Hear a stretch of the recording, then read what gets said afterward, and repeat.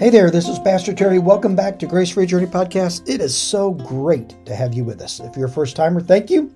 If you're a returner, glad that you're with us. We're in Matthew chapter 7, and Jesus goes into a saying here that is pretty problematic for some. I mean, what he says is a little unnerving for religious folks. Here's what he says.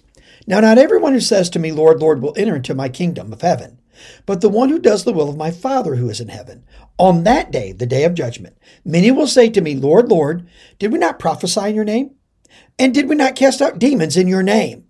And did we not do a lot of mighty works in your name? Now, it would seem right there that they're doing the works of the Father. Hang with me. And then Jesus says, well, I declare to them, I never knew you. Depart from me, you workers of lawlessness. Now, what Jesus is saying here is that there are going to be religious people that come along following in a broad, very broad, general kind of a way, the Christian life. They're going to use some of the same words. They're going to use some of the same characters. They're going to use some of the same names. They're going to have some of the same ideas. But at the end of the day, they're not connected to me, Jesus is saying, in the way the Father commands. How does the Father command that we connect with the Lord? Because right now, I know what you're saying. You're saying, well, Terry, I know a lot of religious people and they're really good folks. Are you saying to me that maybe toward the end of life, they're not going to make it to heaven? That's not what I'm saying. That's what the Bible says.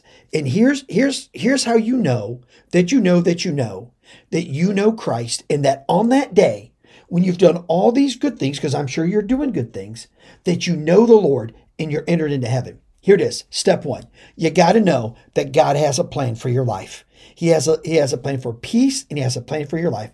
God loves you and wants you to experience his peace in life. Now, the Bible says in John 3:16, for God so loved the world that he gave his only begotten son, that whosoever believes in him should not perish but have everlasting life.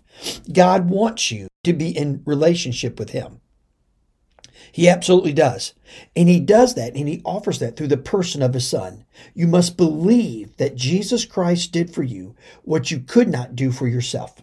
You have to believe that Jesus Christ loves you enough that he came to give his life for you. Now, why was that important? Well, because we have a problem. That problem is called sin, and sin has separated us from God. Now, being at peace with God is not automatic, because by nature you are separated from God. The Bible says in Romans 3:23, for all have sinned and fallen short of the glory of God. That's me, that's you, that's my kids, that's your kids, that's there. Everybody has sinned. Sin doesn't mean you're a horrible neighbor. Sin doesn't mean you're a horrible citizen. Sin doesn't mean you're a mean, hateful person.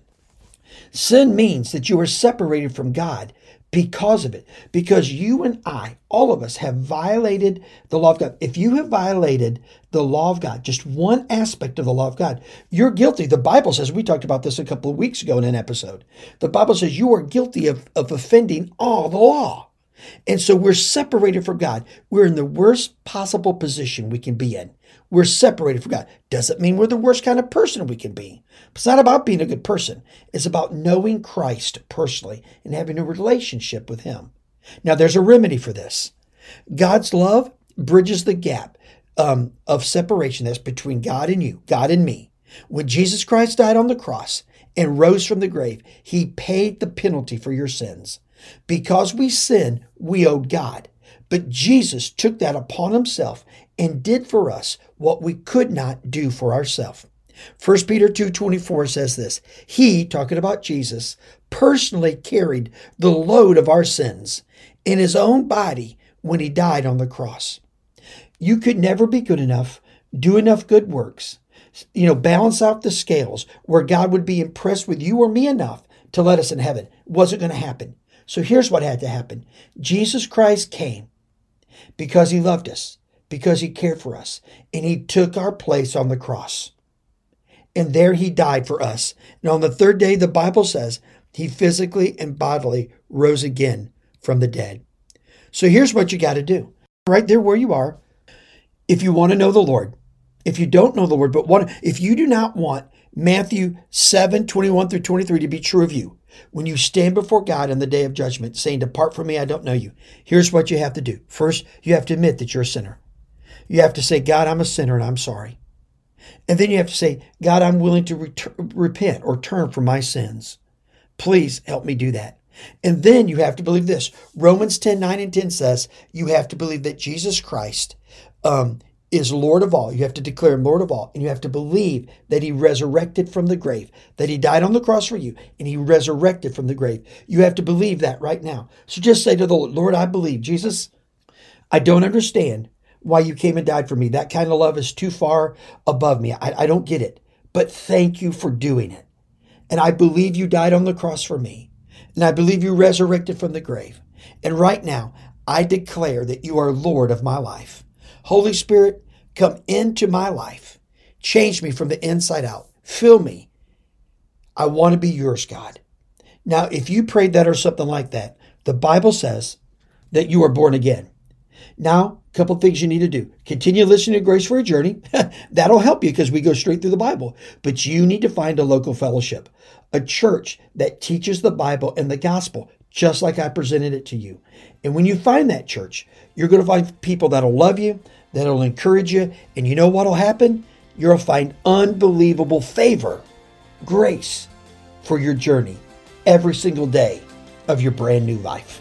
Let me pray for you. Well, Father, we love you. We thank you for today. Now be with us, Lord, as we follow you. And Father, I pray that you would move on the hearts of everyone listening to this and change their lives from the inside out. In Jesus' name, amen. We'll talk again next time. Thank you so much for listening to this edition of the Grace for Your Journey podcast. I pray that it has been a blessing and an encouragement to you. Pass it around if you think it would help somebody. And we look forward to you dropping by again for another episode of the Grace for Your Journey podcast.